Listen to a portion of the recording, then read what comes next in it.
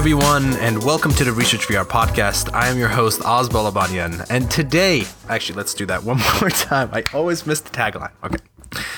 Hello, everyone, and welcome back to the Research VR podcast, the podcast about the science and design of virtual reality. Today, we have a special new guest. His name is Nick Lievendag, the founder of 3D Scan Expert, who is an expert at 3D capture technologies and a consultant. Hi, Nick. Hi, thanks for having me. Yeah, thanks for being on the show.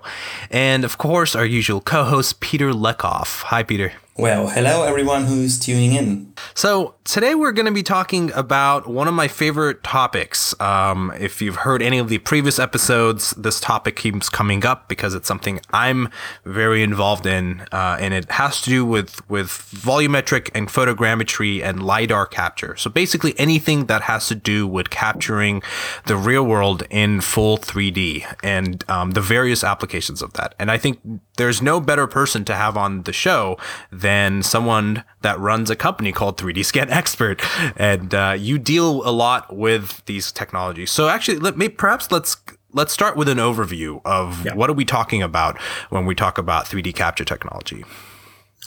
Yeah, what I try to categorize 3D scanning into a few main technologies.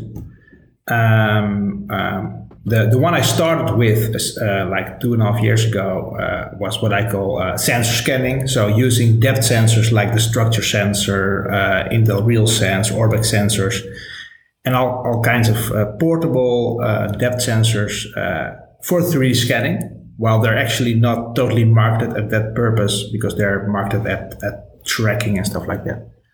So that's one thing, depth sensor scanning.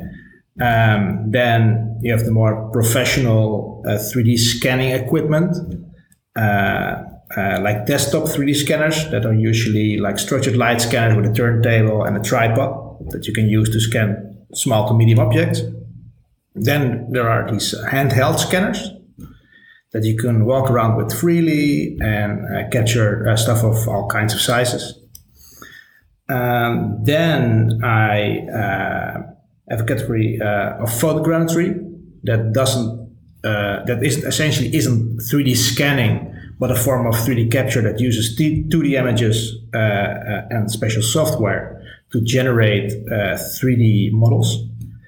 And most recently, I've added a new category to the list that covers everything on smartphones. So mobile 3D scanning, if you want, and that can be everything, right? It can be photogrammetry-ish or AR assisted stuff or depth sensors built into the latest iPhone. Mm-hmm. So those are the things I focus at. People often ask about laser scanning because I don't really cover laser scanning at all. And I get a lot of questions about when are you going to test this scanner or that scanner, and either LiDAR scanners or handheld laser scanners. Because I tend to test a lot of structured light stuff. But my criterion for testing stuff is that I need something to be able to capture color. And To get an overview, I guess, you clearly there's multiple forms and different technologies that get used to capture things in their full 3D form. So you're talking about everything from small objects, right? Let's say either they're sculptures or action figures to, mugs, cups, and if we go a little bit bigger into scanning people, actual 3D humans, and then bigger than that into capturing interiors of rooms, of houses, of buildings. And then the bigger scale of that is actual buildings, like from the exterior and perhaps the street itself and even like the city, to the biggest form.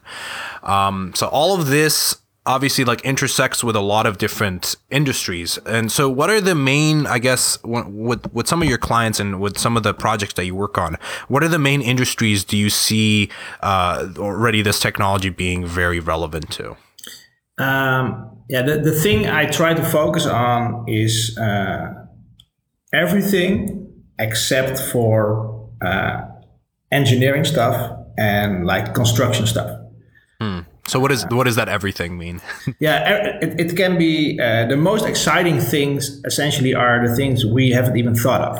The cool thing about doing this work is that I get questions every day from people that want to use 3D capture for purposes that only they can think of, because that's their area of expertise, that is their world. And it's not suitable for everything, but it's cool to realize now that 3D capture is in people's mind as a possible tool in the toolbox for creating content. And why do you actually exclude construction and industry from your clients? I think it has to do with my background. A lot of people I meet in 3D scanning have technical backgrounds and engineering backgrounds, and I myself have a creative background. I started researching 3D capture and 3D scanning because I wanted to use it in my 3D animation work, because that's my background. I've worked as a 3D designer and motion designer for the past 11 years. Okay. So that's my background, and I want to do all kinds of stuff with 3D scanning. And when I started searching for 3D scanning, there was a lot of coverage about the metrology aspects of it, right? Like the purely measurement use cases, like backwards engineering or scanning build sites. And there was a lot of information out there. So I started to work on a niche within a niche. That was writing about new, exciting, and innovative ways to use 3D scanning, where there wasn't enough content written about. Yeah. What year, or around what year did you start the 3D scanning expert, the consultancy, and what technologies existed around that time? So people think I've been doing this for like decades, but actually I've been doing this for, I think, in total the last 3 years. And it actually started when I got myself a structure sensor just to experiment with, and discovered like, hey, I can use this in my creative projects. And but I found the quality a bit on the low side, so I wanted to know what more there was. And I have been using like the free apps that were available at that time, like 123D Catch from Autodesk, that has been pulled for mysterious reasons. But I was testing with those very approachable ways of 3D capture, but I wanted more.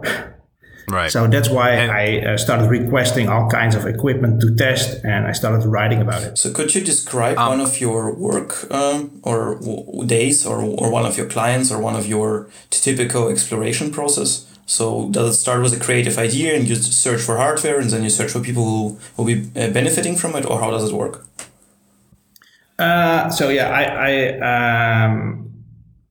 I work for both sides of the spectrum. Essentially, I get hired by companies or individuals or schools or whatever that want to use 3D capture to enhance their product or workflow or whatever they want. On the other side, I give information to developers of 3D capture software or manufacturers of 3D capture hardware, because I am very close to their target audience, especially for manufacturers that have been out there for a while, that have been focusing on the metrology aspects and that are now seeing that there is a wider audience. I get in contact with them to help them cover that side. I'll also mention that your blog is probably one of the more informative pieces of like information people can stumble upon, where you do a lot of side-by-side analyses of, like, let's say the photogrammetry, the major photogrammetry software, the reality capture, Agisoft Photoscan versus like 3ds Zephyr. I think it's probably one of the most like deeper forms of like technical information you could read as for someone that's getting into it. And you also do a lot of reviews of the mobile apps that do, but the pseudo photogrammetry things. And so I think, if there's any kind of media organization or blog that goes very deep about these forms of technology, I would probably say you're at the top of that. Yeah, thank you. Yeah, I think it's important to do comparisons because that's usually the first thing that people ask me, like, should I use this or that or that? And what it comes back to is that the question is easier than the answer, because the thing that excites me about 3D capture is that that's unlike anything else. It's unlike photography. It's unlike 3D printing or VR or AR or whatever. 3D scanning really depends on the subject. And that can be very small details, like you can not even define room scanning. Like what can I use to scan a room? The first question I ask is like, what kind of room? What do you? Yeah, and perhaps even what is the end result going to be, and work backwards. Exactly. Yeah, right? What's the target purpose for it? Yeah, let's start with a room. Let's say I want to scan my living room. For any purposes. Is there a one size fits all approach right now that you put out there? And if not, then what are the different possibilities that someone could go down? It's interesting that from the very first moment that I started promoting myself as a 3D capture expert, room scanning has been the number one question that people have asked me. Somehow everyone wants to capture interiors, and the fact is that interiors are the most complex things in general, because they are usually large and full of stuff, and contain there is this list of like impossible things to scan, like reflective things, transparent things, very dark things, and a room usually contains all of those. Like very bad light conditions, mixes of indoor lighting and outdoor lighting that also changes. Like that's the worst thing for photogrammetry, that you need to take like 1,000 photographs, but during your shoot, daylight has changed significantly, so there is no consistency. So room scanning is the big thing that people are asking about. And it's actually one of the things I haven't yet covered on my blog, because it is so complex. And because there are still the stuff that's there to do it is still under development. And a lot of, for example, a lot of very cool stuff that is under development for scanning rooms with depth sensors is still very much in the academic sphere. So these are all these papers from universities with GitHub compilable source codes that no one understands. But there's no commercial software to do it. And then there was this very small time that there was Google Tango, which was exciting to scan interiors. And then it was gone again. Now, it's gone. I have a question regards this particular problem. So we accidentally picked up the most difficult case as a room, and it's great. And what I see, at least from a distance, because I mean, the topic of 3D scanning is super fascinating to me as to Azad, but I'm not so much involved as Azad or you, right? But still, I kind of see that when you look at photography, there is right now a great improvement in software-made photography. So the camera sensor that I have on my phone is kind of as similar as a few years ago, but the photos seem to be way better because the sensor starts to understand the context, what are those things, is applying magic. And from what I understand, with my very simple understanding of 3D scanning, is that when you are actually going to be able to scan a room, you need also to train the software to understand the context of the room, of the different objects. And is this something we are slowly going to, or are we still at a phase where, the sensors are being distributed among, or is there actually someone like Apple or Google considering, adding this functionality like Tango had in a very simple way back into the mobile devices? Yeah, I think the more general question is, and I've been starting to cover that recently, is how big the impact of AI will be on 3D capture. Like a lot of questions I get from people that want to solve something with 3D capture, the answer is sometimes that 3D capture is not necessarily the technology to use. Because you don't have to have a volumetric scan that is totally perfect of something to be able to do simple measurements, for instance.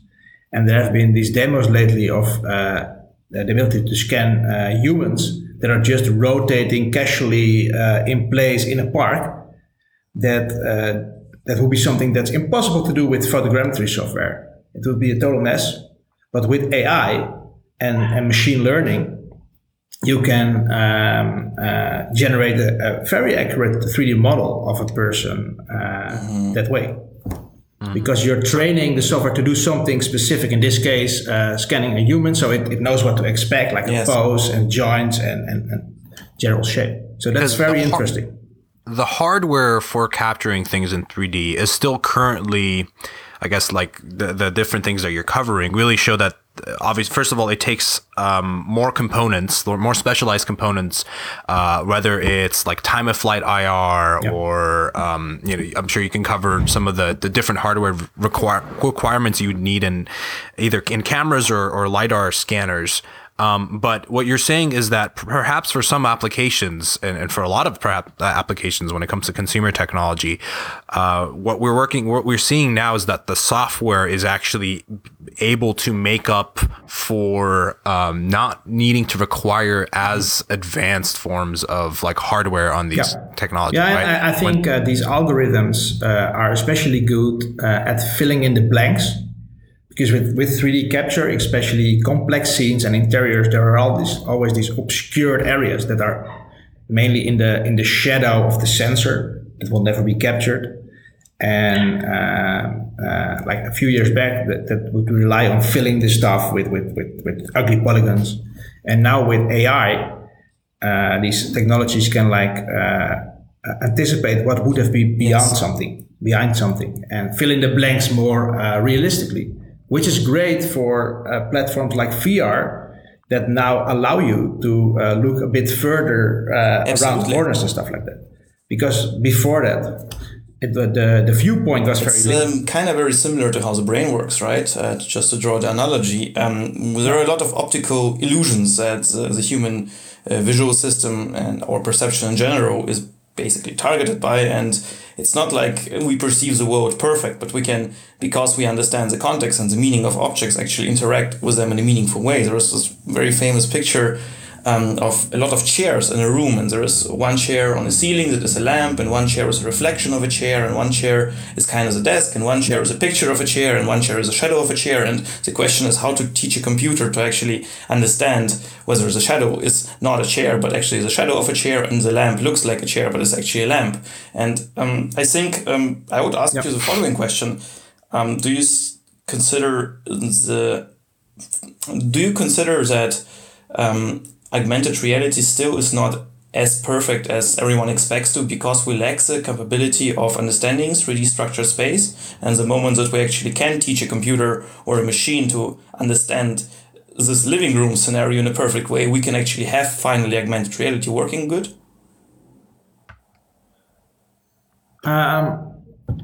Yeah, I know that there is a lot of this AI-assisted 3D capture tech that is in development that nobody has seen yet. And I was writing the other day, last week or something, about the new Facebook Memories thing.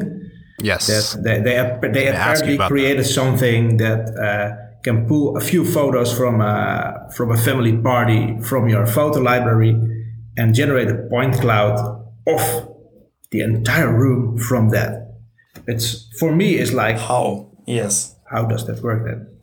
How do they remove the people from the scene, fill in the blanks, and make a complete scene? Because when I think about the photographs I'm taking at the party, there would never be enough information to create even a part of a room. I'd mainly shoot like people from nearby and maybe a little bit of background, but it's always about the people. And they pretend like, just give us some even old photographs and we'll generate the room. And I'm like, how?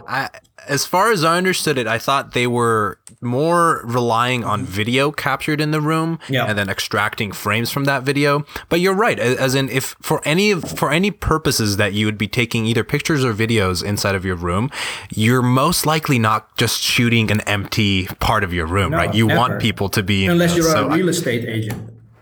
Right. Then you have these video walkthroughs that they are all doing through an empty house or a furnished house. There are two options. Either we already have secret spy cameras installed by Facebook in our homes, or they figured a way to do it similar to a brain, because if I would actually show you the same footage that their algorithm uses, you might at least produce the outline of the room and maybe kind of, predicts the geometry based on your understanding of the physical world. And when you add to that the RGB information from the video, it seems to be enough. But it's crazy that they managed to teach a machine to actually have all those assumptions, as it seems in their demo.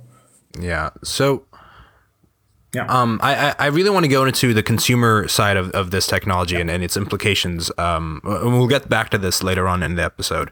But I think, Peter, you hit on something really interesting, describing how we as humans perceive the rooms that we're sitting in. We actually are a single point capture technology, right? If you're sitting in one chair, you're not sitting on the other side of the room and seeing what's behind that table. But because of your past experiences of seeing tables from many different sides, and perhaps even that table specifically in the past, in the days and weeks past, you do have that top-down processing of what that room is supposed to look like, and you can fill in the new information from with that single point perspective that you have.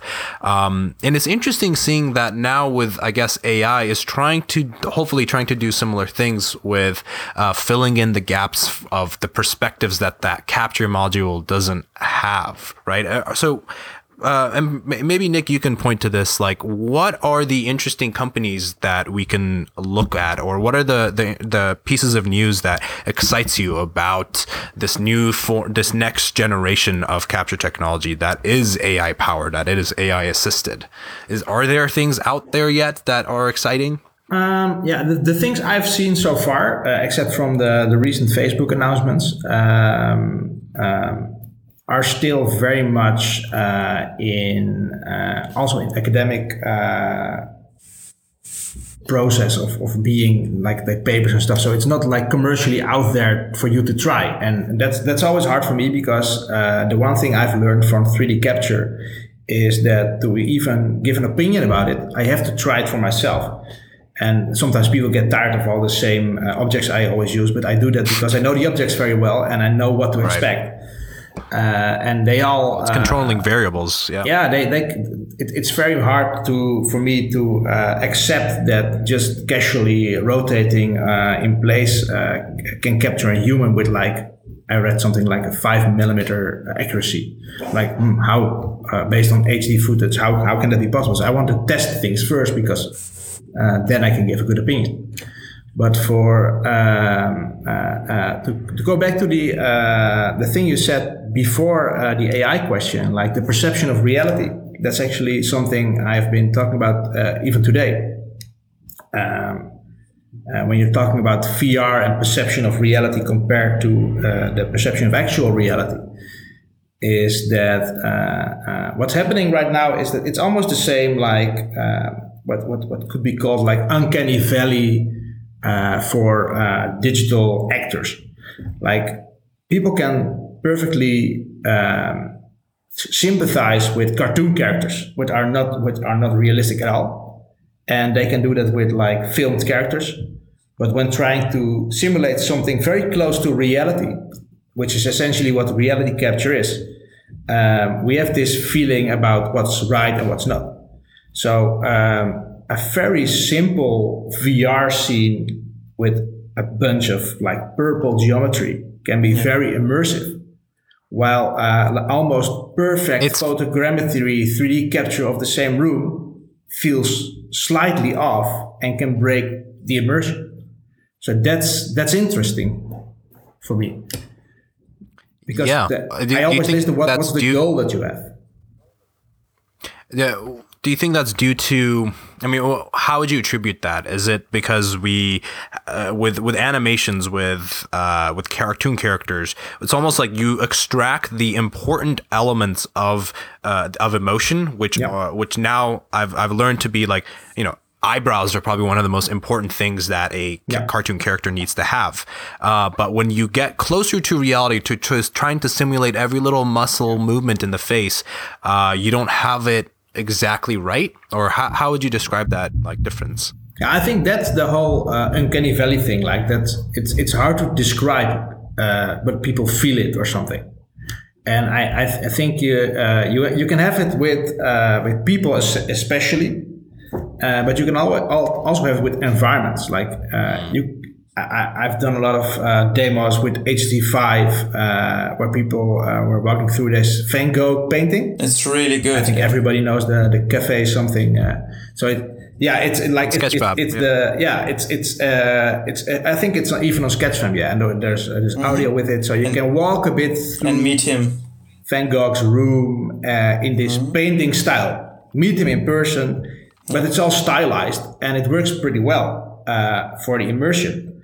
But I've also done some walkthroughs with the HTC5 into like captured environments. And when it's like a cave or something, it works for me. Like archaeological findings that are being 3D captured with photogrammetry, because I don't know what it would be like for real. But I've also made a 3D capture of my own office, where I don't have it anymore, but where the HTC5 was actually situated. So I was walking in VR in the 3D capture of the same room that I was in, like kind of Inception style. And because I know the room very well, then it's sort of not okay. And especially with like furniture in rooms and flat stuff, and it's very hard to do right. Organic stuff like caves and maybe church and stuff like that can be very convincing, but somehow the simpler rooms are harder to my mind was kind of blown away the first time I tried the HoloLens, because it was like some closed room demo on a big exhibition, and it was like super guided. But when I was actually perceiving this 3D object, whatever it was, on a desk, and I bent it and looked under the desk, I couldn't see the object anymore. But with ARKit or ARCore, I kind of don't have that. So when I place an object on a surface and I kind of go with the phone below it, I still see it kind of, right?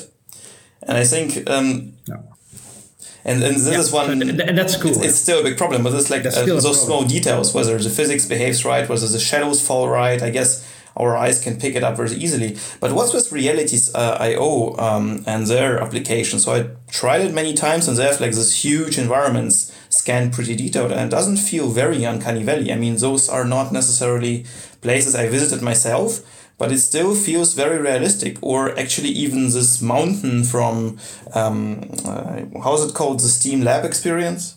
No, the Everest from the here? lab, yes. I always put people there. The lab. It looks gorgeous. Yeah, and it doesn't lab, really feel unnatural. How do they do it? What's their trick? Yeah. I don't know. I think that, of course, that's an outdoors area. So that's also different than indoors, because it's like I think naturally when you're in such an environment, you tend to look out and don't focus on very small details. I think it's not very different than the kind of immersion you get in like a console game or anything. Like you can like walk through an open field or an open world and be excited, but you will not walk up to a tree stump and like examine the tree stump. But when you put someone in a very small room, you're tempted to like check all the details, and everything is much closer to you.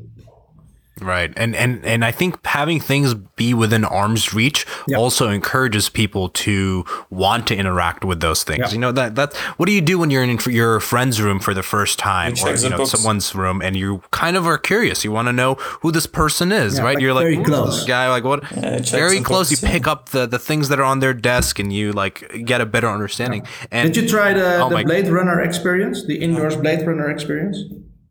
You should check that out. That's someone, I think it's not even an official thing. I'm not sure. Maybe it's a fan-made thing, but they essentially made the main character's room, a condo room, very realistically as a VR experience. You can download it from Steam, and that's very interesting because a lot of stuff is interactive, and the detailing is very well done. But it's not a captured room of design. Right. It is. You're right. It's a fan-made VR app called Blade Runner 9732. Yeah. And I'm seeing an Upload VR article saying that it's gonna be removed from Steam due to but not by Warner Brothers. So as to whether this is still out is debatable. I have to find it. I'm very curious now. So in that wasn't a 3D scan version, right? That was probably something that was modeled. Yeah, because there isn't a real version of it to capture, I think. But you have maybe somewhere in it. Maybe you could, apply the Facebook algorithms and just recreate. Yeah. Or maybe you could technically apply Facebook algorithms that are used for this party room recreation, actually to create those virtual movies similar as in Ready Player One. Yeah, I think there have been some interesting demos of parts of video that have been pulled into photogrammetry software to make a volumetric environment, like stuff from music videos that have moving cameras on rails are ideal for such things. And then you can essentially create a 3D version of your favorite part of a movie or part of a music video and be able to walk in it. Right. Or let's say like aerial shots, drone shots from within a movie that are orbiting a specific scene. Oh, those are perfect to just pull the frames out. Like introduction scenes. Create. Yeah, I've done a few of those, but I need to dedicate like a weekend to sitting down and watching just like some of my favorite films and finding scenes that are just so perfect, and they're like just cutting those out. And Matrix scene should be good, right? Where the cameras rotate around him, dodging bullets. Yeah. Yeah, and I think Matrix. Yeah, but there's still a bit of movement in them. It's not totally static. They're like offset a little bit. Plus, there's a lot of motion blur that happens a lot in film shots because the environment is less important than the subjects, and typically, I think maybe you can correct me, with VFX they've been using these both photogrammetry and LiDAR capture to do set capture and set extensions, and they're not as concerned about how high of a fidelity those captures are because they end up blurring. They're using bokeh and you're concentrating more on the subjects, the actors talking and blurring out the background. So as long as it looks somewhat realistic and can respond to lighting changes, then you can get away with it. But now with VR and with real-time engines, these technologies are going to the point of like these need to work in real time, and they need to stand up to like someone literally going and sticking their head right so close to it and seeing the same amount of fidelity. Yeah. And also depth of field, I think, because that's essentially what you're saying, that in cinematic environment you use depth of field to blur out the background, and in VR everything is in focus. Because there isn't, like, you have this Vovi headset that does iris tracking or something that can blur the background based on your own focus. I never tried it for real, so I don't know if it. Did you ever try it? We have, and we've had a podcast. It's still lying on my shelf. It's working interestingly, and I think Azad also tried this headset with the mirror rotating projection foveated rendering. No, that form of that headset is coming soon, but I have tried foveated rendering headsets. Actually, in a Gear VR, who was it? SMI had a Gear VR version before they were acquired by Apple that had foveated rendering. And so, I think was probably one of the first ones to implement that idea with eye trackers, but that is going to be for sure a feature of the generation 2 of these VR headsets. That even actually, let's talk about this for a second. Facebook announced at F8 a prototype version of a Rift headset that has very focal displays, where with eye tracking they know obviously where you're looking at in the scene, but if you hold up an object very close to your face in VR, currently it's blurry because you can't focus on things that are closer than like half a meter or something, or perhaps it's a little bit smaller than that. But with very focal displays, they're literally moving they're moving one of the lenses or both of the lenses closer or further away from your eye, and so that you can focus on things differently. And as an effect of that, you get real, true field of view blurring and that bokeh that we're also used to. Yeah. I'm curious to how fast they can pull it off, because human focusing is very fast. It is, but I mean, 1/3 of your time that you're seeing, you're not really seeing, your eye is moving. During that time, you're not perceiving anything.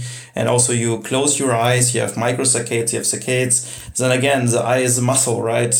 It also has a certain... Yeah, it's pretty slow. It's actually not that fast. Like, comparing... It's not instant. I think it was Apple that announced a few years ago something called like deep pixels, or it was essentially a way of doing autofocus very quickly from things that are closer and further away, and comparing how fast I can change my focus from a close hand. Yeah, the focus that happens between in your eye is a little bit slower than your iPhone's focus from switching from things. So anyway, there's a lot that I think can be improved there to match the real how we actually perceive things. Yeah. But I think that moves us, Nick, to like, I guess, VR headsets. And typically when we do these podcasts, we host them in VR. We meet up in VR and we have hands and all these cool things. The reasons why we do them in VR. You, I think, would be like such an ideal person to have a VR headset because you work with 3D. And what you told me is that you used to have headsets and now you don't. So tell us a little bit about why that's so. I think I owned almost every headset out there. I started I think 4 years ago with the DK2 Oculus Rift. And that was very much when I was still running my animation studio business. And we were, my co-founder and I were investigating a move to real-time 3D. And VR was a natural next step for us. And but then we quickly realized that creating content for 2D video output is so much different than creating for real-time 3D. It actually never came really out of the R&D phase. But it did interest me in VR. So after that one, we got the Gear VR, and that totally convinced me that 3DOF mobile stuff is not VR. Period. So, and that actually drove my sort of negativity towards 360 photography, because I'm a 3D person, and that's not 3D. So it's not reality or something. So so that's a nice bridge to what we are saying about light fields. But in between that, I got the HTC Vive first, which I really liked. But the office I'm in right now, I always have to move all stuff out of place to even step into VR. And then I got tethered to my PC that was on the other side of the room. And so it was really unpractical. And I found that the threshold to casually step into VR was very high. And every time I wanted to step in, I had to do 25 Steam updates and whatnot, firmware updates. And so I like being in VR. I also had an Oculus Rift. And I didn't really like the seated experience thing. I was like, okay, VR should be free locomotion, even though it's just a 4x4 meters space. It worked for me quite well. And, but the thing I engaged in most was in VR creation, like Tilt Brush and Google Blocks. So because my background as a 3D designer and animator, I like these creation tools the most.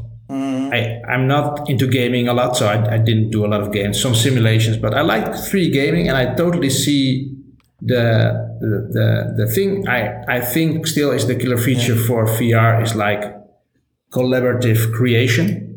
Right. Being able to, Did you find value in these VR creation tools and how they fit into your current workflows? But mainly on what I like about creating stuff in VR is that's the only way you can digitally create stuff at scale, at 100% scale. On a computer, you're essentially working on a very small scale on a screen, and you're zooming in and zooming out to create details. While in VR, you just move closer, and then you sculpt a little bit of detail, and then you step further away or walk around something. And then so the workflow was very liberating in that sense. But for professional purposes, it was also very exhausting. So I've been doing some like tilt brush stuff for like half an hour, and I was totally exhausted, and especially because the headset is still quite heavy and sweaty and warm and foggy and whatnot. So it was fun, but I cannot see with this current generation of VR headsets like professionals that have deadlines and need to produce like a lot of content. So interesting. I mean, I think I have to out myself in this podcast finally. I didn't buy a VR headset since a few years neither. I have still somewhere a Gear VR lying around. Yeah, I'm a terrible person. I'm like, I think I'm very close to buying one, but I usually either have access to the VR headsets at work or I take them home to record the podcasts. But whenever I have to show VR, have to set it up, have to use VR, even though I'm deeply fascinated by the HTC Vive and also the Oculus, it's always, as you described, updates. Oh yeah, Steam needs to be restarted. Or when I do mixed reality recordings, oh, the computer needs to be updated. Oh, mixed reality tells me to use my voice even though I don't want it to. Oh, some kind of game crashed and I have to restart it. And it's was kind of different yesterday when I tried the Oculus Go. You just put it on and it works, even though big screen crashed a few times. But it kind of feels more like a device that would be easier to use every day, so I'm really considering getting one of those. But what do you think needs to change with the VR tools, with the way you interact, and also with the headsets and ergonomics that you would actually use it every day? How would you imagine your perfect headset? Wireless and with inside-out tracking, I think. Because I think like being able to move around is way more important than most people think. I think it's not even about moving around a lot, but even the natural wobble of your head and the slight parallax that gives is like can deliver so much more immersion than not having that feature. Yeah, I think even just the parallax aspect is probably enough to convince certain people that work with 3D to use it just even as a display. Even if they're going to use, let's say, a mouse and keyboard, where I think is you can still have natural things with the controllers, but the parallax aspect is huge for 3D work. Would you agree with that? Yeah, I think even a little bit of movement is enough to be convincing. And then there is this aspect that we just talked about, like being able to just put it on and start it. Like I've always been a fan of console gaming versus PC gaming for that very reason. Like I want that to be like a relaxing experience. So I just want to put my PlayStation on and be gaming in seconds. Yeah. Because I don't have a lot of spare time. So when I want to do something, I want to do it right now for half an hour and then leave it and come back to it later. And you don't want to deal with driver updates, every time you want to play a video game. No. And for that, for the Vive, at first it worked better because I bought a PC especially for VR, which was just set up as a VR PC. But then I discovered that the video card inside of it was great for photogrammetry. So I started using it for all kind of 3D capture purposes, and then it became like a working machine and not a dedicated VR. I moved it onto my desk instead of. It makes sense. I think this new headset at some point will show and announce. I think they showed already the Santa Cruz. I think is the newest one that has inside-out tracking and 6 degrees of freedom and a standalone. Was that right? Is it Santa Cruz or? Yeah, Santa Cruz is a fully all-in-one headset that has inside-out tracking for both positional tracking of the headset, but also tracking of the two 6DoF controllers, which right now is still unachieved by, or at least any of the consumer headsets don't have full two-hand tracking. So we're like, I think you're totally valid in terms of the ergonomics and the user experience problems of the current high-end VR headsets. It's first generation. It requires a lot of someone to want to go into VR, and you talked about, especially if you have room scale VR, it's a whole thing, like move things out of the way, put on the headset, make sure it's not hot inside because you'll fog up the display. And especially with the DK2 back in the day, that was a big problem for me. I run a few degrees hotter than most people, I guess, but I think there's a lot of there's huge rooms of improvement, and all these headset manufacturers are directly trying to answer these questions. I think the question of whether or not this is going to be a useful tool, I think kind of comes back to you and to professionals that work in 3D all the time.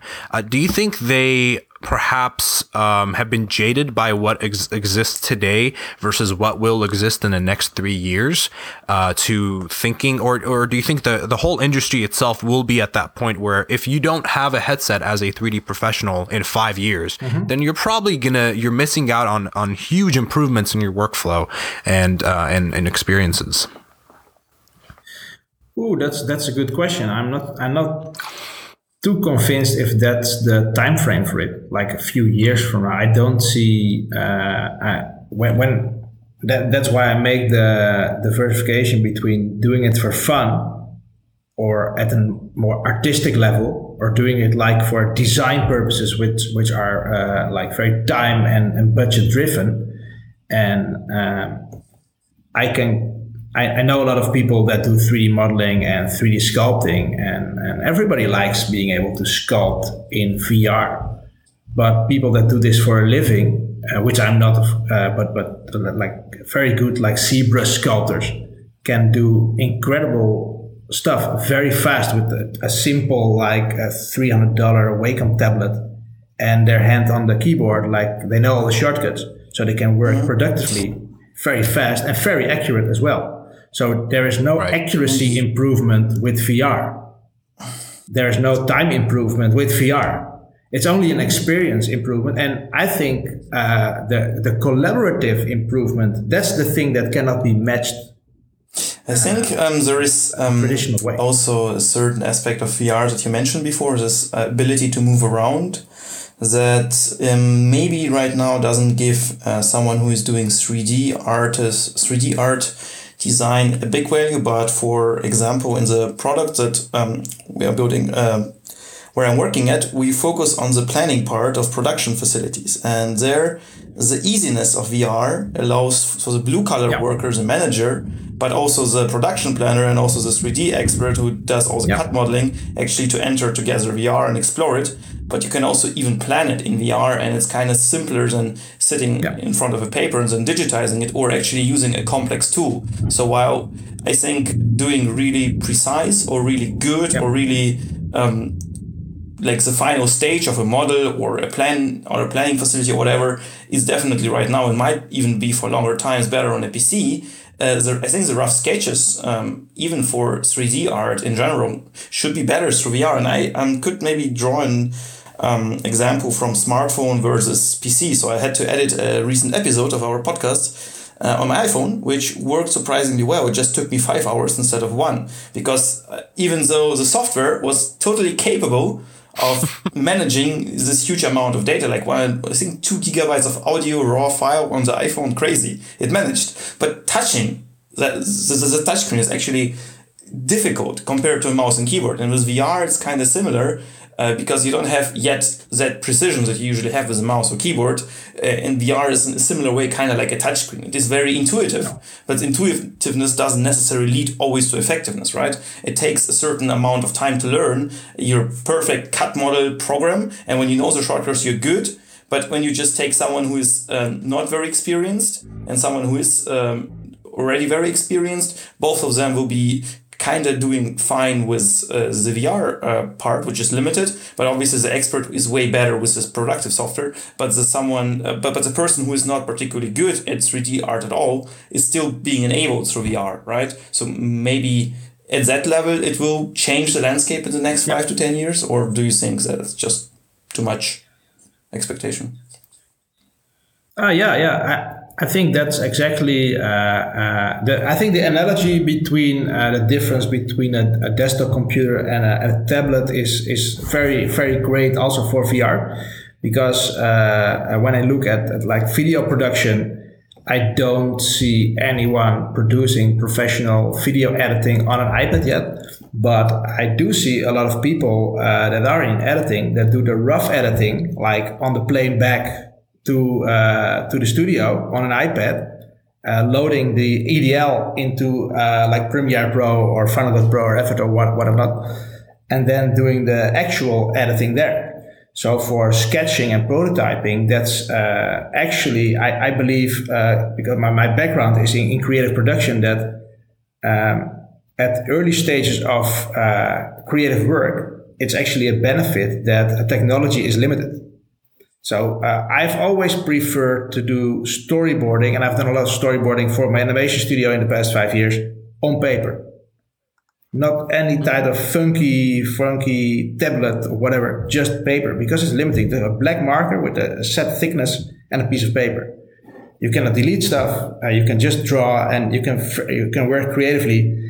And then when everything is lined out, you can just like maybe scan it or trace it. But it's not just limiting you. And add more details. I'm sorry to interrupt, but it's not just limiting, it's also enabling you, because in a way a computer has more features, particularly for storyboarding, but you don't have this ability to just, draw a circle or just move your hand slightly there, make a zigzag line, whatever, as you would do in real life. So the functionality is limited, but what you have is limitless. So how you draw the line is totally to you compared to, on the tablet, and you have the precision of the pen or whatever.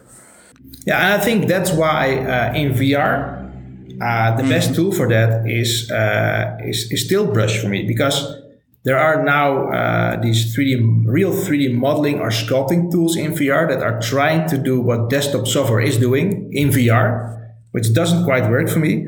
But what Tilt Brush does is something that hasn't been able to exist before, because on a desktop PC you cannot draw or paint in 3D. It's simply not possible. So it's essentially 3D sketching, and I've seen a lot of artists use Tilt Brush as a 3D sketching mechanism, collaborative or not, or maybe solo, to do rough sketching of maybe a character, like for character design or fashion characters or whatever, or even environments, and then load the OBJ into like Maya or Cinema 4D or ZBrush or whatever, and then creating the actual scene from that. Because doing that sketch work on a desktop PC is actually, it's not even possible to sketch. It's also... From what I've understood for working with some 3D artists, is that there's actually a big disconnect between a 3D modeler and a 3D artist. When one of the artists doing the concept work for a film or a game versus the artist or the modeler that's actually building the production ready assets. Yeah. Those are actually two different people that work on two different things.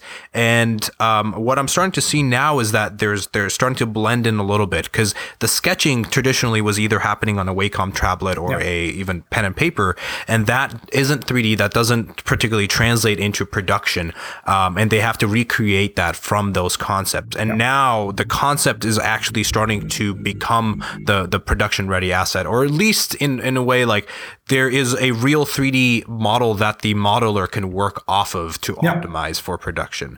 And another, I think I would like to offer a counterpoint to the time aspect of VR. So I would agree in terms of the accuracy. VR creation tools don't offer the same accuracy levels that a experienced ZBrush modeler can achieve with like 5 years or 10 years of experience with all the hotkeys and shortcuts.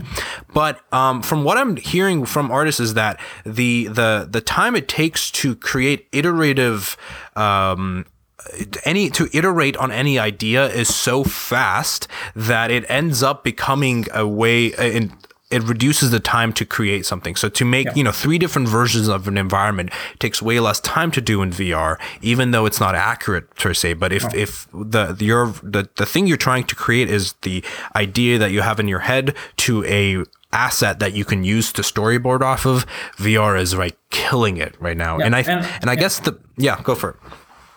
Yeah, I think that what you're essentially saying, that it's an awesome prototyping tool, like a conceptualizing tool, because you can iterate quite fast, and that is cool, and that is new, and then you can move it down the pipeline to make it pretty. And I think where the intersection with already existing tools will really make a lot of sense is when the VR headset is cheap enough and can run on already, let's say 90 or 80% of computers that professionals use. And you can use, let's say you're already using ZBrush, but having a headset that you can quickly put on to see it, to have that parallax view that you were talking about, I think can be extremely valuable using already the tools that you know how to use. I think that's, rather than trying to reinvent the entire user interface of like how to do 3D work, I think using it as a display can just augment your already existing workflows. And we're starting to see a little bit of that. Like we don't, ZBrush doesn't have a VR viewer, but I think it was Digital Foundry like released a 3D tool that is a normal 2D tool that also has a VR component, and you can go back and forth, instantly. I think and the game engines are doing it, like Unreal and Unity, and both have like in VR creation tool sets that are constantly developing. Like you're creating your VR game in VR, right? Which makes sense. And I also think for tools like Tilt Brush and Oculus, Medium and Quill, that there is like a new style coming out of that hasn't been seen before. So it's like a more painty style that has been done before in like real painting and 2D, but not in 3D necessarily. Very edgy. 3D used to be very either very like low polygon or very realistic, but not a lot of in between. Yeah, not a lot of the abstract forms of 2D paintings now being in 3D. You're totally right about that. Let's bring it back to some of the capture technologies we were talking about and connected to mobile phones and consumer tech. Do you see a big future with these capture technologies becoming useful for everyday consumers to capture and to experience? Yeah, I think, of course, I cannot predict the future, but I do realize that what made video big and things like YouTube big was essentially user-generated content. So, like liberating content creation has been huge for video and photography both. So, for these 3D aware volumetric 3D mediums like AR, I think the key to success is enabling everyone to create content. So, and I think the smartphone is the device to do that. Right. I think, yeah, you're right in the sense that video and photography became the bigger industry that it is today because of the user-generated content and the ability to sell things through those, right? Like Instagram, the fact that it does so well is because you have people with a lot of followers being able to promote, whatever products, or it's a way it's a distribution channel that before you had to go through advertisers on TV, and now content creators and product manufacturers actually have direct distribution channels. Yeah. I guess it's definitely a question I ask myself, right? Like, is there value for a consumer for them to either capture their favorite teddy bear in 3D or capture themselves in 3D, or capture their rooms? So you work a lot with the consumer tech that exists today, right? Yep. Like let's name a few. The Bellus 3D face camera Pro for the Android, the Wake, let's see, the iSense 3D scanner. Can you kind of give us an overview of what exists today? Are they useful, and what are they useful for? And perhaps also extrapolate a little bit into the future of what should exist and what will. Yeah, I think that all those examples, like the depth sensors, like the add-on Bellus 3D camera that I tested recently, and all the depth sensors before that, like the 3D Systems Sense scanner, they're all targeted. They used to be targeted at consumers when these companies were still believing that 3D printing was going to be huge for consumers. So they were promoting in the early days, like I think 2 or 3 years back, they were promoting depth sensor scanning like a copy machine thing. Like you have the 3D printer and now you have the 3D scanner, so you can take your favorite action figure or shoe, scan it and print it. So that obviously didn't take off, and I think for consumers to embrace 3D capture, it needs to be like built into phones. So I'm really excited about the pure software things that companies like Sony are doing on the Xperia phones, like almost real time AR assisted photogrammetry essentially. And I think the AR part there is very interesting because the missing link between like photography and being able to capture stuff in 3D is because it's new for people. So everyone knows how to take a photograph now on a smartphone, and it's all like well-known stuff. You press a button, you have a photo, but 3D capture is essentially very hard. Essentially, if you haven't done it before, it's hard. I want and to what I really like two questions. One is what's about the iPhone, the double camera layout, and also in other phones where it technically creates this bokeh effect fakishly, but I have tried to actually open those photos that are produced by the iPhone with another app. I think it's called Focus, and there you actually see that the photo is not flat. It's actually having those intersections. It's actually creating a depth map, and then you can even change the focus back and forth. And this is basically nothing else than understanding the structure of the room just from one perspective. And another example would be there was a Verge article, I will put it in the show notes, about a studio that kind of 3D captures children. So there are basically people going there and their children are playing around and they're being basically recorded volumetrically. And then it's like a volumetric memory that you can keep. And another thing that they did was basically capture veterans or people who were survivors of the Holocaust or something like that. And later on, they added AI, and you could ask questions. It was like someone who died already, but he could tell you, or the person could tell you the story through this AI chat version. It's also kind of consumer oriented. You just go to a studio similar as you would go 60 or even 30 years ago to a photography studio to make photos of your children, right? Yeah, I think that's also a big difference. Like depending on the use case, you can either opt for like more centralized 3D scanning, like you have to go somewhere and scan something and then you have it. Like when you one topic I hear a lot about is like scanning feet to know shoe sizes and stuff like that. So you don't have to order the wrong shoe size and get the perfect measurements of your feet.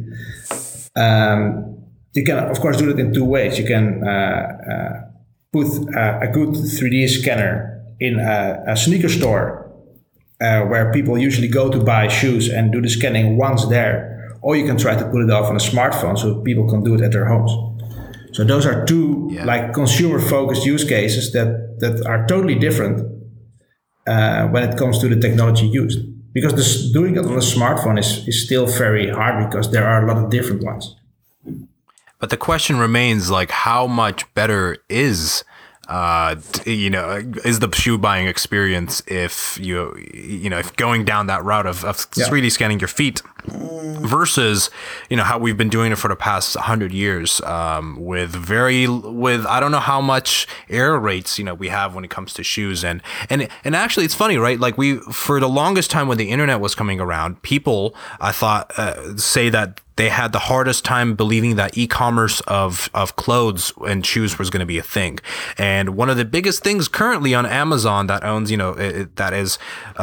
Amazon Prime is owned by at least 50% of American households, is clothes. And so even though that's not particularly something we realized would be very popular, but it really is. And I question as to how important these 3D technologies will be for industries that are already doing just fine without them. Yeah. Perhaps until the hardware itself is integrated, and it's not the main focus of that hardware isn't to scan your feet and to put shoes on it, right? It's like that's a byproduct of an already existing technology, like the two cameras on your iPhone.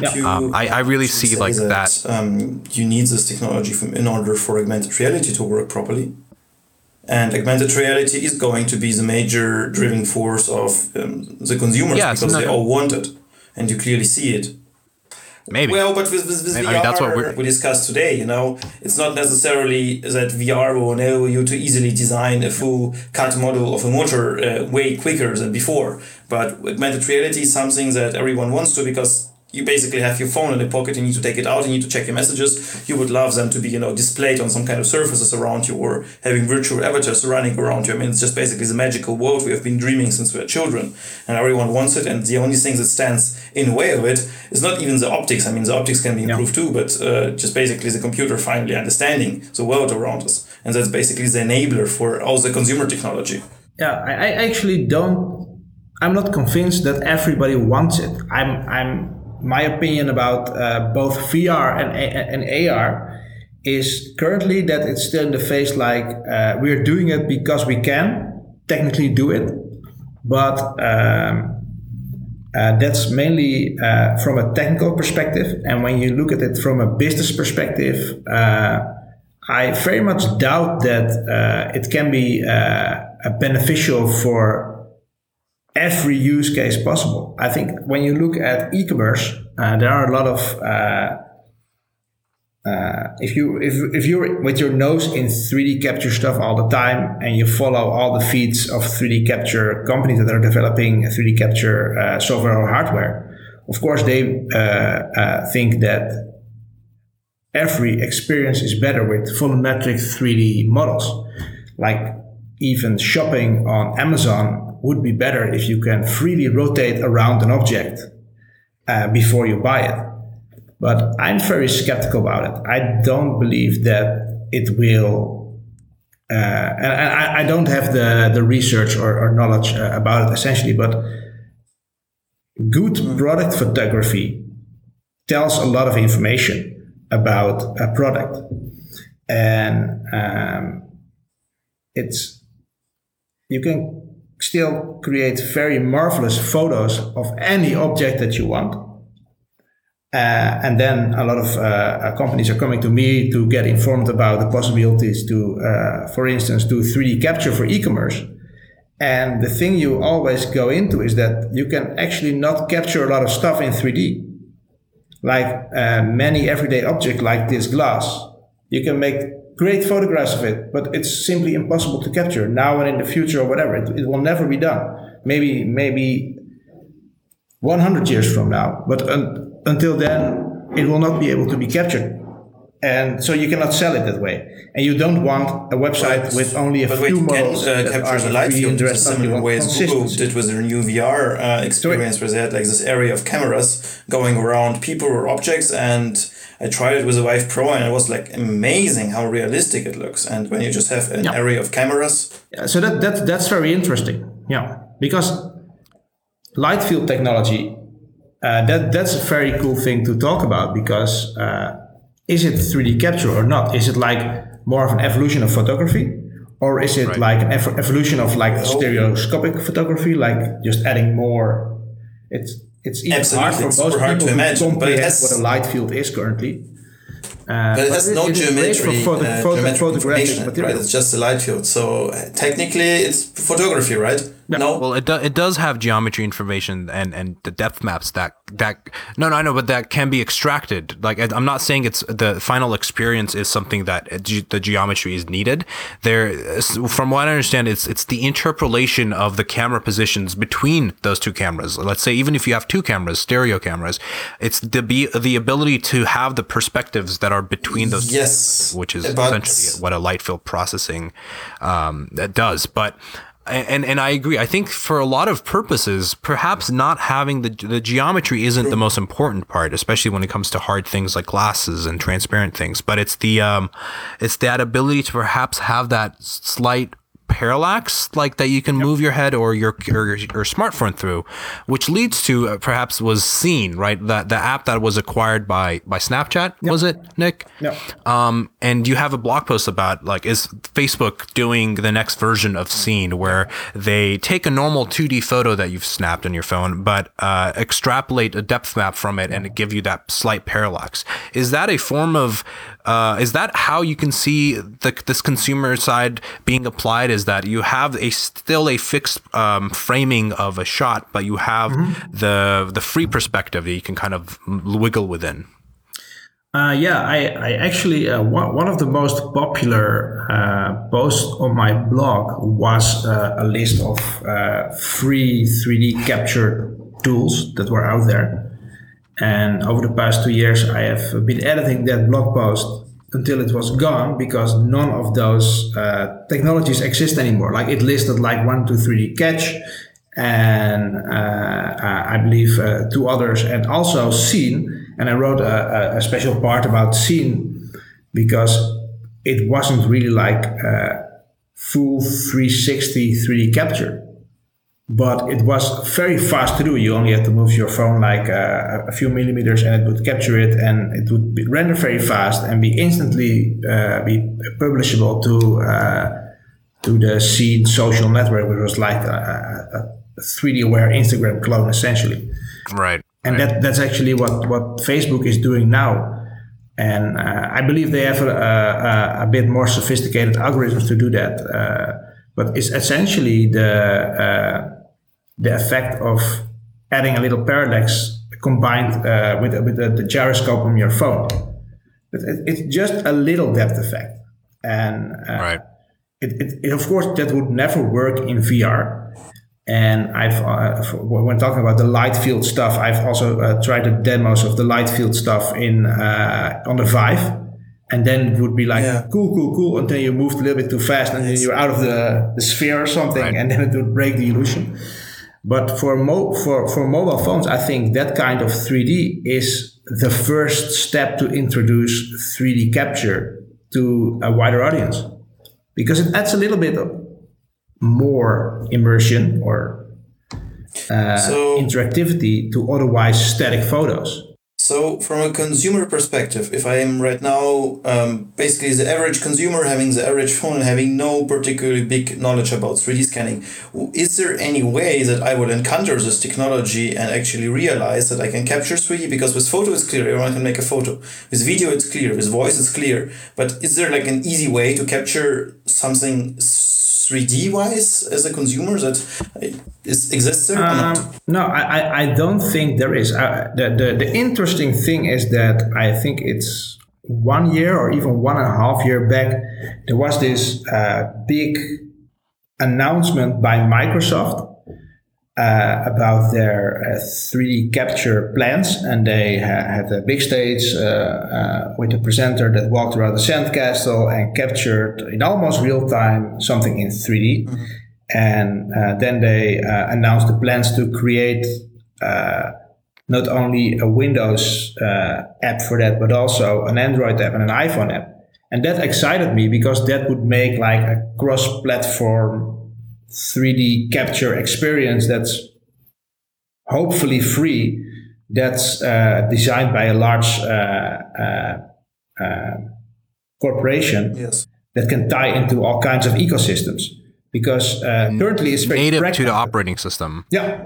Right. It's currently very fragmented. Like you have I'm totally excited about the thing Sony is doing, but it's very much an Xperia flagship. It's called 3D Creator. And it's exciting, but it only works on Sony phones. And I know nobody that has a Sony phone. Like, here in the Netherlands, it's either an iPhone or a Samsung phone, or people like me that have like Android phones because they are Android geeks. And so there's no like. What's with Animoji? Animoji? Yeah, is that the Samsung sort of capturing 3D? No. Oh, that's the iPhone thing. Yeah, like that that's more like facial tracking. Samsung has is that like the facial tracking stuff? Yes, but it is not necessarily just doing facial tracking. So technically, when you have your Snapchat open on Android or an iPhone, you can do those masks, and there's also Masquerade, which is like awesome and impressive, even without necessarily just being able to scan your face, but just applying models. But I think the Animoji from Apple is actually using the 3-dimensional capture of your face to apply either filters on iPhone 10 when you have the Snapchat app or whatever, or actually change your face into some kind of poop face. It's awesome. I'm starting to use it all the time now, and it's on like if you're as expressive as I am when it comes to like talking in real life, you can make the most hilarious emoji clips that you send to friends. It's seriously, it's a really. There is nothing better than waking up in the morning, checking Instagram, and seeing a pic with Azad's mimic trying to say something. It's so cute. Always makes my day. That's right. Yeah. So and that makes for a very good consumer use case. I think face capture. And I think that's the one thing that several companies, and you asked me before if I could give examples of companies that are doing AI stuff. And I know that the company It Sees 3D, that's well known for the structure sensor scanning app. They're also creating this 3D avatar creation SDK that can create a 3D model of an entire head from just a single selfie photograph.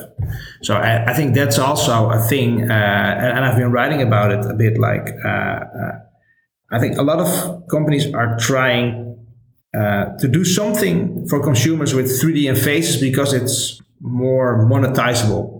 Like avatar creation, right. Like putting yourself, when you're now, when we would have done this conversation in VR, if I had a headset, we would probably choose like an Oculus Rift or a Vive character to represent ourselves.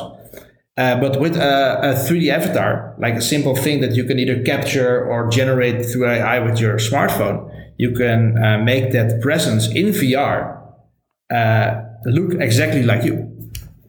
So you know what, this comes back full circle to what we were just talking about with cartoons and uncanny valley when it comes to photorealism, is that so faces are really important to capture, and I think one of the biggest things we do with technology is communicate between each other. And it's such a funny stark contrast between how iPhone does what it does, which is essentially real-time mocap of a cartoon character, but it has those very human elements of the moving eyebrows, the ears that animate with your eyebrows, the face, the even the jawbone they model and animate in real time. And comparing that to what Samsung unveiled with their like Note 9 or whatever, and it was that you take a selfie and then it uses AI to recreate a full avatar of what you're supposed to look like, and it looked so horrible. It looked horrible, and everyone was shitting on it of like how terribly uncanny it all was.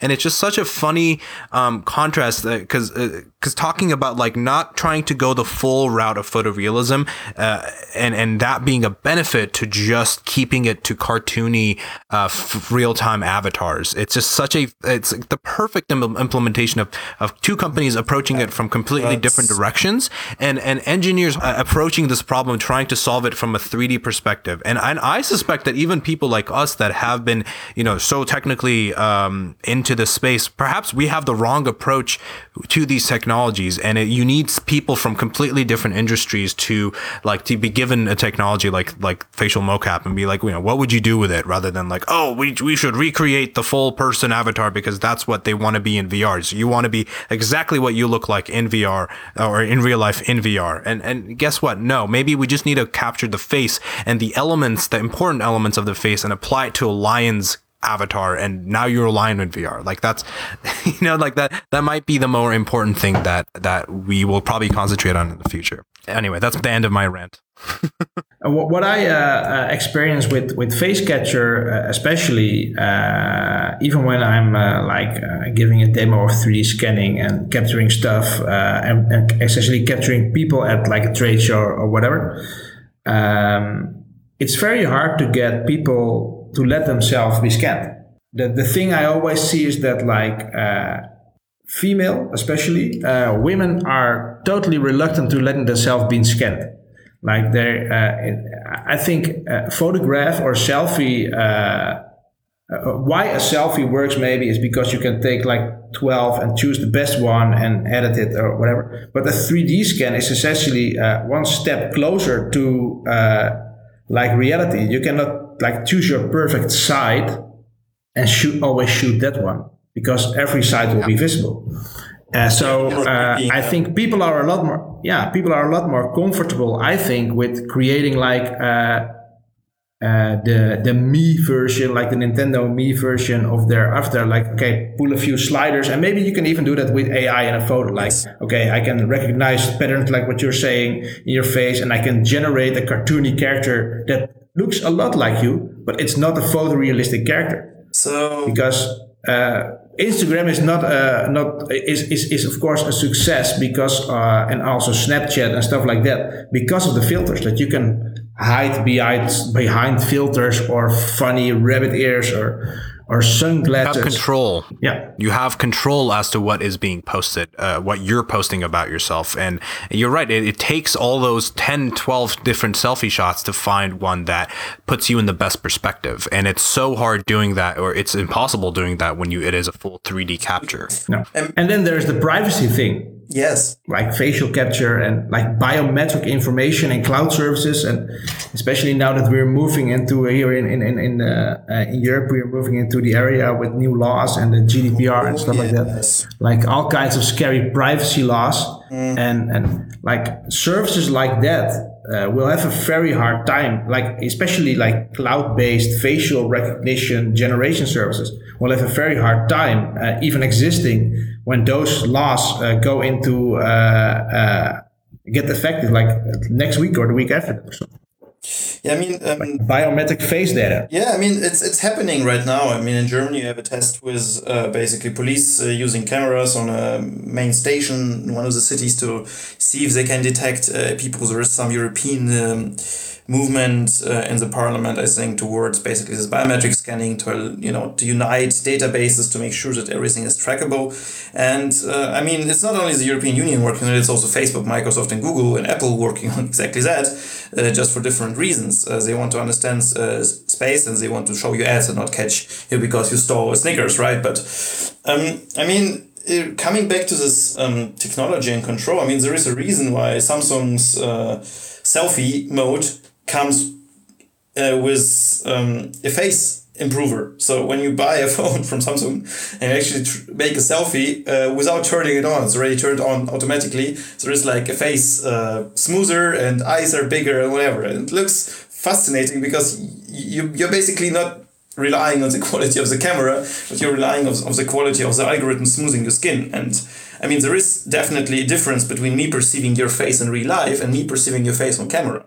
Because I don't necessarily rely with my eyes on a manual color correction or detail correction or whatever. My brain does it automatically. Or when you capture it on the screen, my face starts to shine, or you actually see those details in a face that you don't necessarily would see with your eye, because 42 megapixels on a camera very close on a very bright screen are yielding more results than I can see from far away looking at you in the street, right?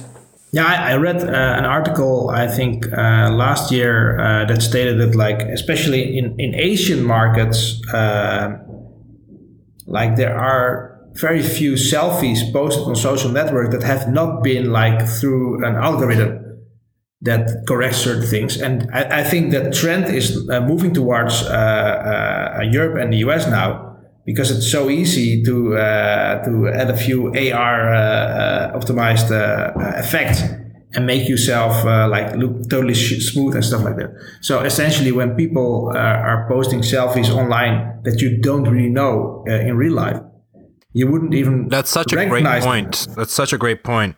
Because I think culturally there's like a big difference between in the West with something like that perhaps being considered disgenuine, right, or ingenuine, because you think you're fooling people into being prettier than you are. But perhaps in more Asian countries, that is just it's an accepted form of like how you present yourself, right? If you're not using those filters, like two different things.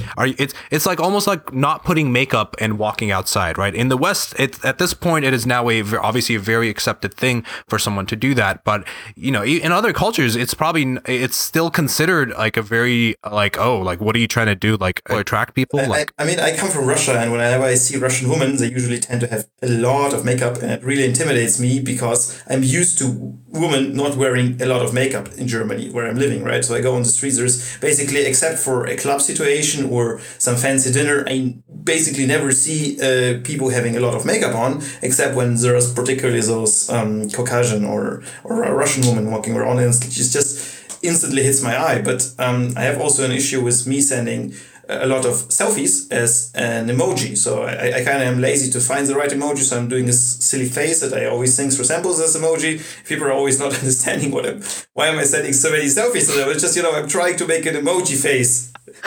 And when the iPhone would actually make me into a more emoji face, maybe it would finally hit the people.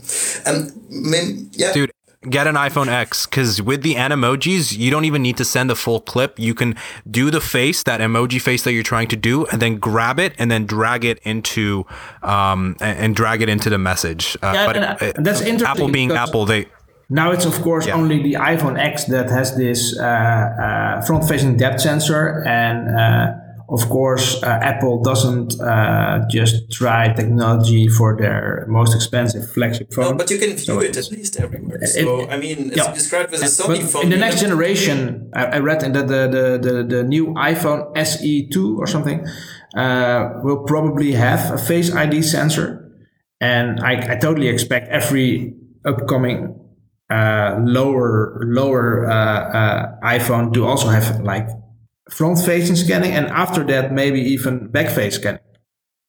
It looks like, they're not using the face scanning just to do the Animoji, right? It's actually mostly for unlocking your phone, and the Animoji is more like a byproduct, which is a very great byproduct. So I guess they will at some point. It's expressive. Well, yes, right. But these new technologies. Yeah. It all, with mass production, right? These components get cheaper.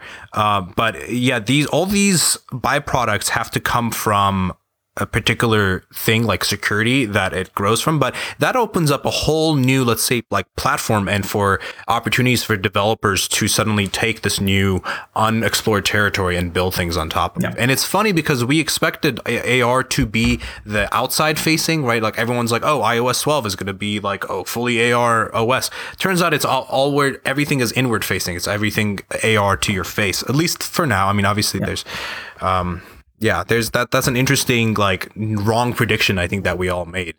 I think these sensors are expensive. Yeah, but I think the sensors will drop in price, and particularly when the developers will get hands on them, the market will create cheaper sensors, will be more available, more will rely on them, and you will basically at some point have no choice but to get them. But you mentioned privacy at some point, and I tried this demo 1.5 months ago at Max Planck Institute in Tübingen here in Germany, where they basically have like 30 or 60 cameras that they film you while you're jumping and moving around on this platform, and then the algorithm not only generates out of this 2 terabytes per minute data stream your photogrammetry and your 3D model, but it can actually remove the clothes from your body. And it can only not remove the clothes from your body because there's a model of your body, but it can change your body in a way that you suddenly have more or a bigger belly or a smaller belly, more muscles, you're higher and lower, and it looks totally natural because it can even make those tiny movements of your skin and the little fat you have under it when you're swinging your arms, right, adjust in the right way. And I think when we have those sensors in every device and you're basically walking around, someone could hijack your system and basically apply the same algorithms they're developing right now, so they're still very computational heavy. And at some point, from the 3D scan, and you mentioned, women are sometimes a little bit hesitating doing it, right? And also men, they can basically create a 3D structure of your body without the clothes on and actually put you in a 3D porn. So we have right now this case where people are using deepfake algorithms as like a huge issue, where people are projecting faces into a video of a pornography from a celebrity, and it's like a huge scandal, and it's like terrible. Okay, but I think this is the final form of it. I think at some point you might even basically substitute people in a movie or render them very realistically into a way, and then suddenly you can show someone, here's a guy who robbed me, you just walked here, and just completely fake because you recreated this whole video. So it might also have a certain danger towards it, right? Yeah, I think in general, especially these video manipulation technologies will at another level of disabling the masses of knowing the difference between what's real and what's fake, especially with news, and because we still think that photos are easily manipulated. I think that's a thing that has now been accepted. Like we all know that every photo of a person in a magazine has been photoshopped. Yes. Because we can do it ourselves on our iPhone, so we know how it works. But very few people know that the exact same stuff is possible on video sources. And the next step is that it's now also possible to do it on video in real time. So you can do it with live news feeds, manipulate them in real time, or maybe with a few seconds of offset, and do the same things that you would do on a magazine. Look, the iPhone is doing your face into a pig, right? Or into a poo emoji, but who prevents the iPhone from doing this with a model of a real human face, right? I mean, it models the face anyway, so you could technically do it instantly real time, similar as you would do with the Animoji, with just a real face, and basically broad stream as the face of Obama or broad stream as the face of Putin into a television and saying, okay, I will now, stop, whatever, basically announce something, it will totally look realistic, right? So how can we trust reality? And nobody knows what's real anymore. Yeah. How can we trust? All right. Well, I'm gonna offer a counterpoint to this, and to show that humans aren't the worst thing in the world. Yes, we are essentially somewhat evolved monkeys, but we always go back down to the most monkey thing ever, which is like sex and, satisfying those needs. And of course, the first implementation of what deep fakes get used for is for porn. That makes sense. We're monkeys, whatever.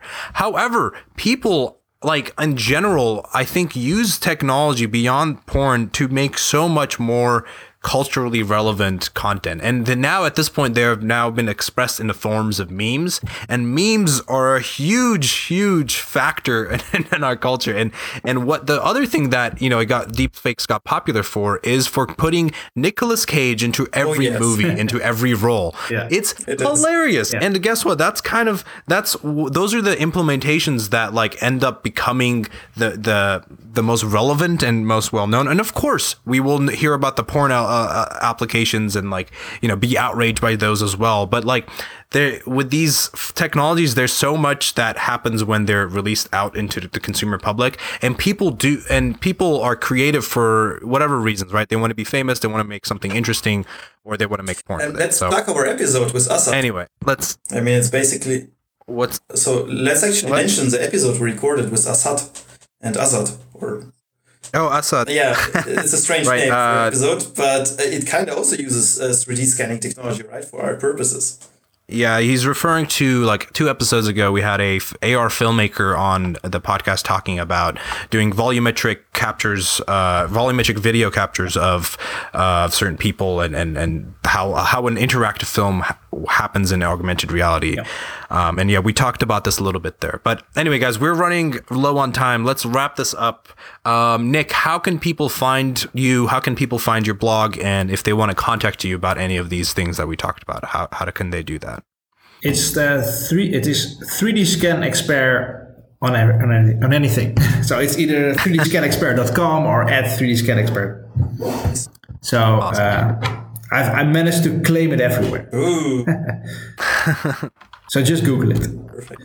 Awesome. And for everyone listening, if you want to find the Research VR podcast, you can find us on Twitter @ResearchVRcast.